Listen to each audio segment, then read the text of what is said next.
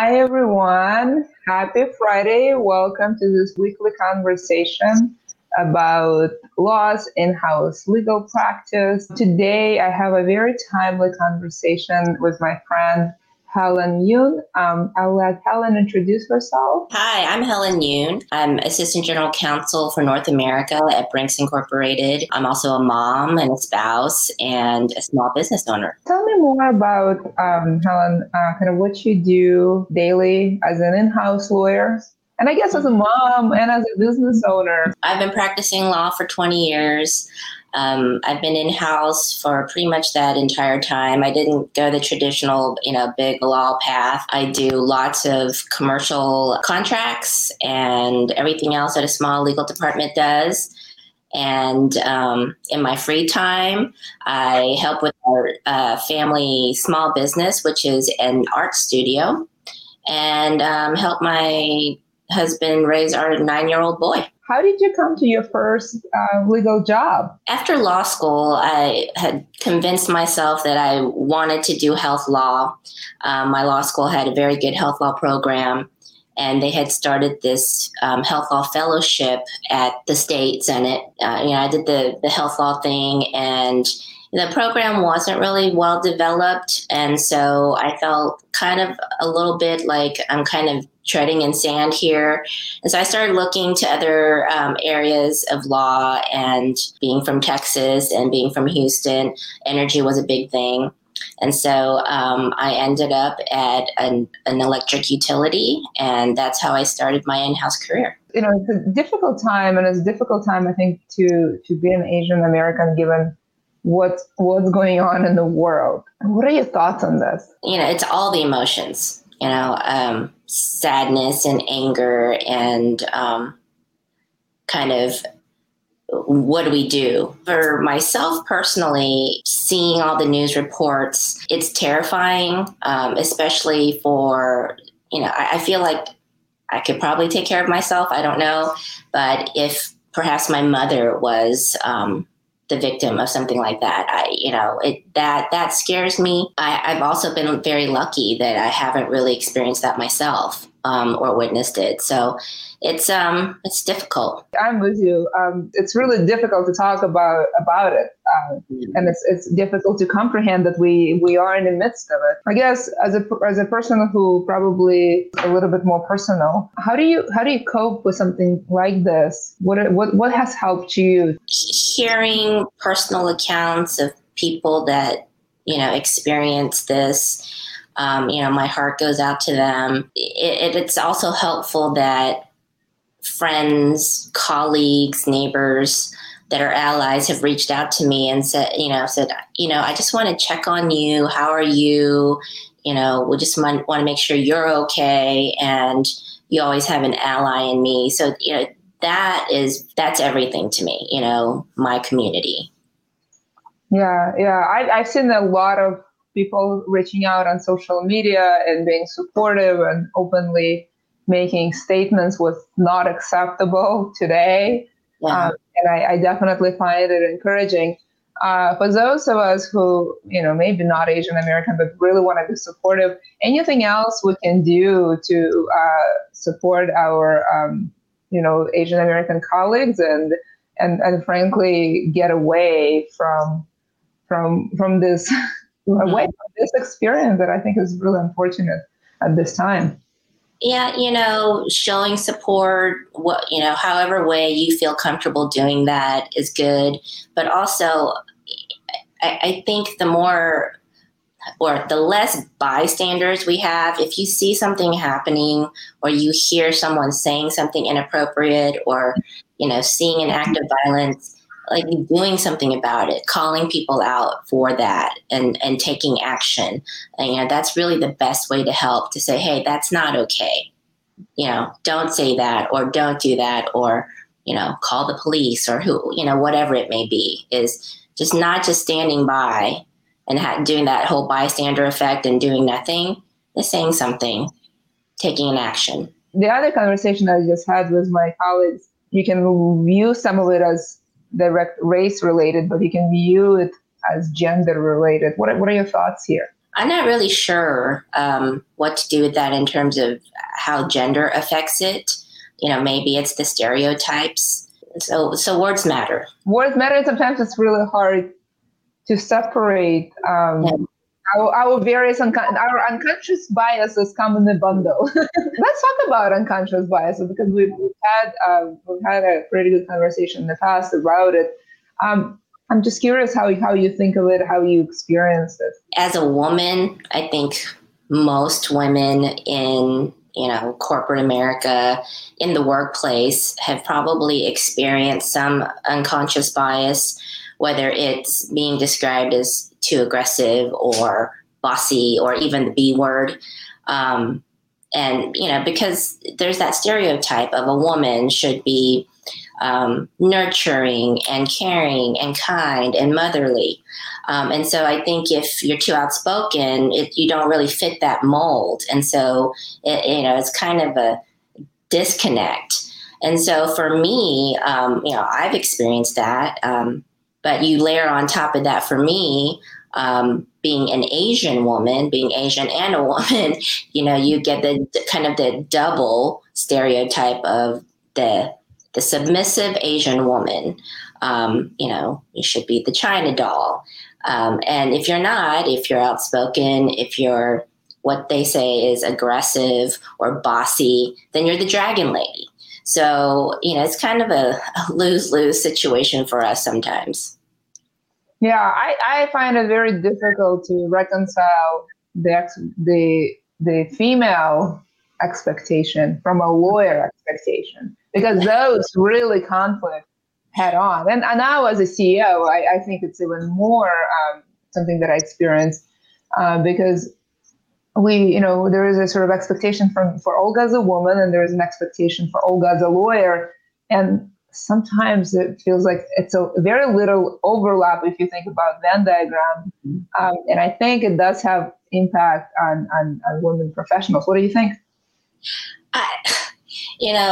I'm so glad you went there, because as a lawyer, it's such a mixed message, because in the courtroom, in the boardroom, at the negotiation table, they want you to be aggressive. They want you to be direct. And, that's what they want. They want you to be confident. But perhaps maybe behind closed doors, those adjectives, those are not good things for you in your career. If you're too direct or overconfident or aggressive, that means you're unlikable, unapproachable. And I think, nobody wants to be unlikable. Everyone wants to be liked. So it's definitely a mixed message for attorneys, female attorneys. Which one is it? Two faces. Yeah. Finding this pushy, aggressive enough, but not so pushy that they don't like you. Yeah. It's a very, very small real estate to find.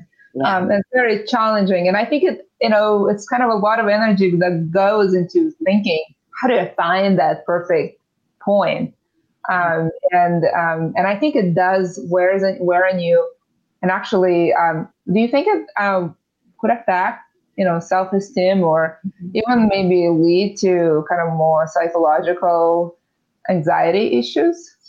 I definitely, personally, it did affect my self-esteem. And I think it's, especially when you're a young lawyer, when you're a young professional, and you want to put your head down, and you're in the learning phase, and you want to learn as much as possible about your craft, whether it's being a lawyer or, an accountant or whatever that may be. And at the same time, trying to understand and learn how to navigate, company politics, or, how to present yourselves to executives and all of those things. And then when you get that kind of feedback, one, that maybe you're unapproachable or unlikable, I think when you're younger, you take it as gospel. You don't really question it. And I found for myself, as I got older, I did start to question it. I didn't say, okay, well, so what's wrong with being confident? What's wrong with being direct? That's kind of what's expected of me as a lawyer. You don't want a lawyer going in there kind of going all over the place. They want you to get to the point. And so the mixed message, I think it's really difficult, and it does affect your self-esteem. Like, oh, is there something wrong with me? Is there not? Am I a good lawyer? Am I not? Yeah. And what is that trade-off between being a mother and a woman and a human? That definitely. But I definitely, when I was young, I don't necessarily want to emphasize my age, but I guess when I was a more junior lawyer and a more junior human being, and definitely kind of finding that balance was top of mind. What top of mind where I'm in the middle of my career is when I show up to conversation, I'm a little worried that I have so many scars that I show up with the baggage. And that now I anticipate where people will take, and I think I know what they want and how that conflict plays out. And, when you have so many scars and you show up with the baggage, there is a chance that you actually influence the course of the conversation, and that affects your interactions with others. So, a kind of more difficult question, even kind of as you progress through your career, how do you continue showing up to conversations and experiences with open mind, even though you have many scars and calluses around that experience of, lawyering under being a woman? I think we find ourselves editing, what we want to say a lot more. We, like you said, it's like a small real estate that you can find that kind of spot. And so we're always walking the tightrope. I posted this article yesterday on my LinkedIn. It was about why Asian American women are having trouble getting to senior leadership positions or something like that. And it really angered me because the conclusion or the solution that was offered was, you need to just get better at impression management, which is managing other people's impression of you. Let's pause here for a second. Yeah. It's managing impressions of others. Okay. Yeah. Go on. Yeah. So, I think as lawyers, as professionals, our jobs are hard enough as it is. But as a woman, maybe as an Asian woman, we have that added thing of we have to now manage other people's impressions of us. And, I've seen that with so many women, colleagues and elsewhere that say maybe after a meeting come up and ask me, do you think that was okay what I said? Did it come across too harsh or too aggressive? And I have to tell them, no, you have to go for it. And, and then in the back of my mind, I think, do men come up to each other and say, hey, do you think that was too aggressive of me? I don't think so. I don't think that's really happening. I don't think it's a real conversation. And if you have to manage others' view of you, I mean, it's difficult to manage yourself. And that's the only person that you can possibly manage successfully. Yeah. Those of us who can master the art of self-management, I think kind of get further in life. Now, the part where you kind of control others, I don't know, that's unlikely. I think the only person you can master to manage is yourself. So that's a very interesting conclusion of the article. Yeah. What is, if you could rewrite the article, what different advice would you give based on your experiences? Kind of jumping to the conclusion of kind of where I wanted to end today with you, which is, you have to be yourself. Like you said, how do you effectively manage someone else's impression of you, without being your true self? It's almost impossible, I think, and it's exhausting for us to have to do that every day. And then question, oh gosh, the way I said that, was that too harsh? You know, every single time you say something or write an email, and, you know, you have to be yourself.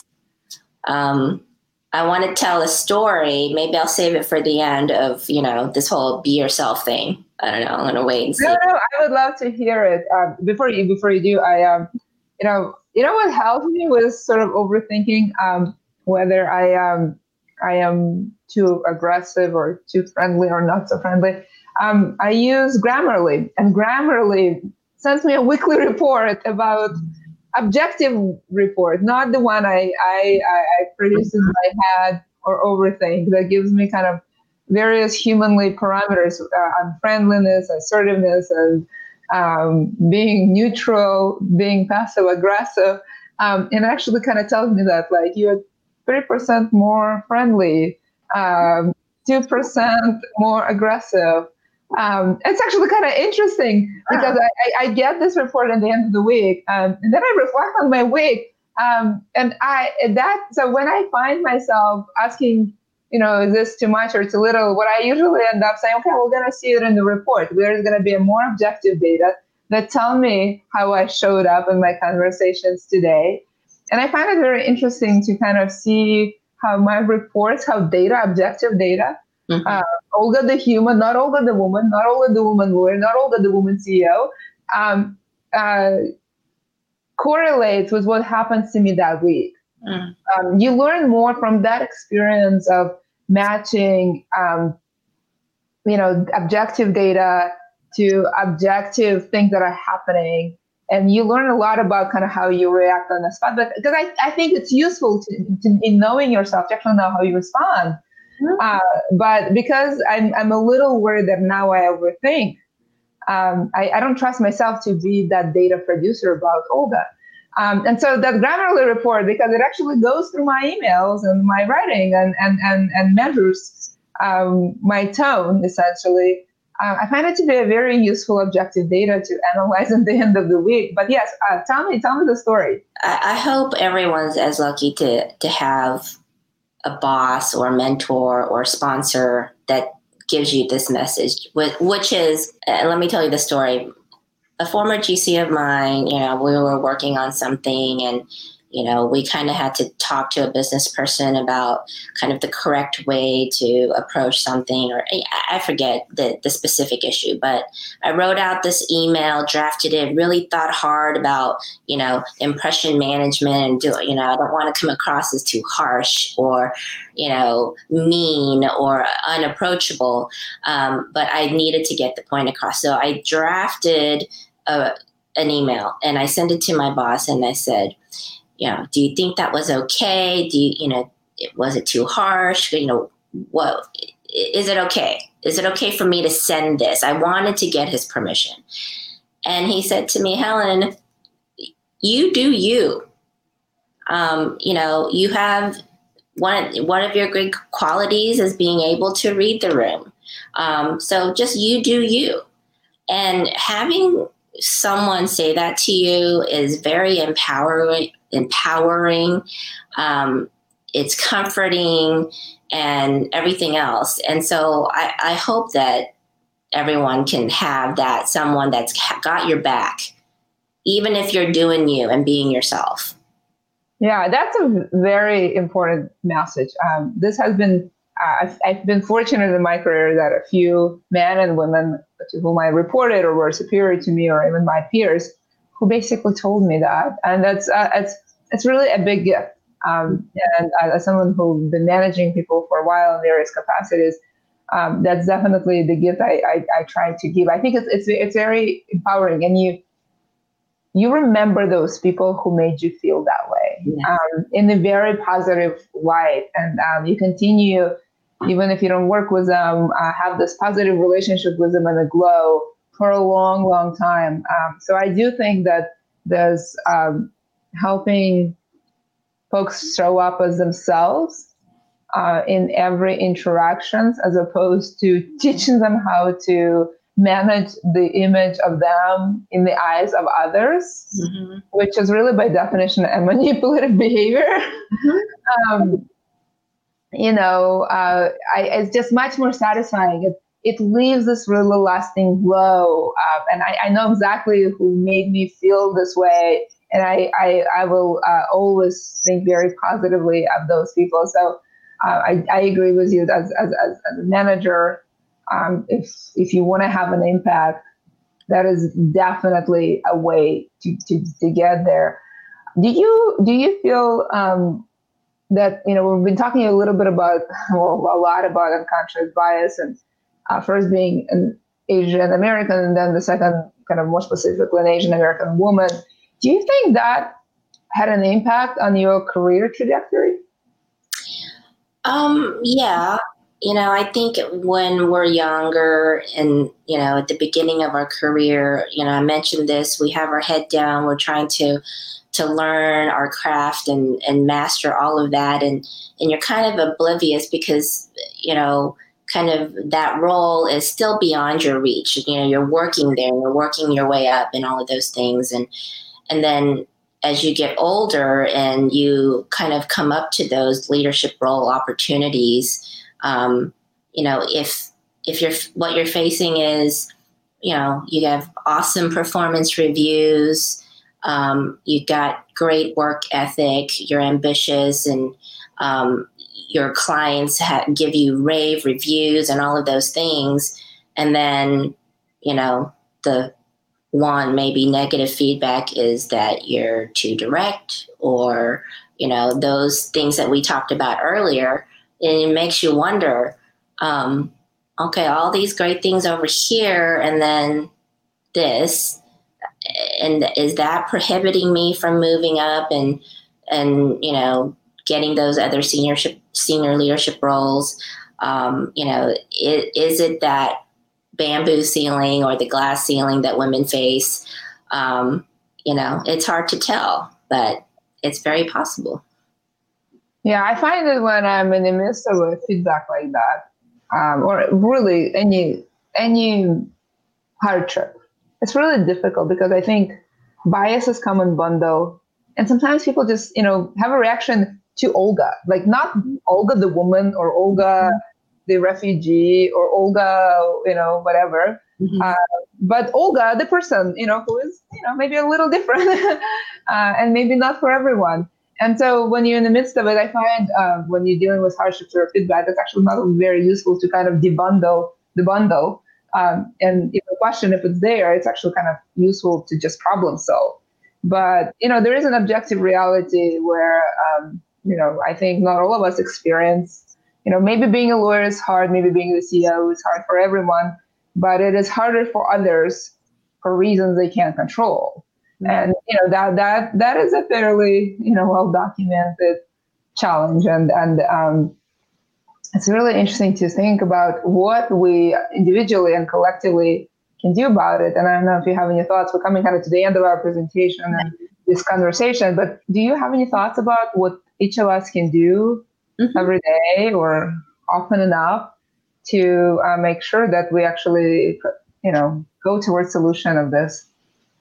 Yeah, I think we have to keep talking about it in forums like this and other places. And I think, systemically, companies and organizations, they need to recognize that it exists and do training from the top down, right? It's not like a bottom up thing where the leadership recognizes that there is unconscious bias and you have to train people about it, because most of us I was oblivious to this concept until probably 3, 4, 5 years ago.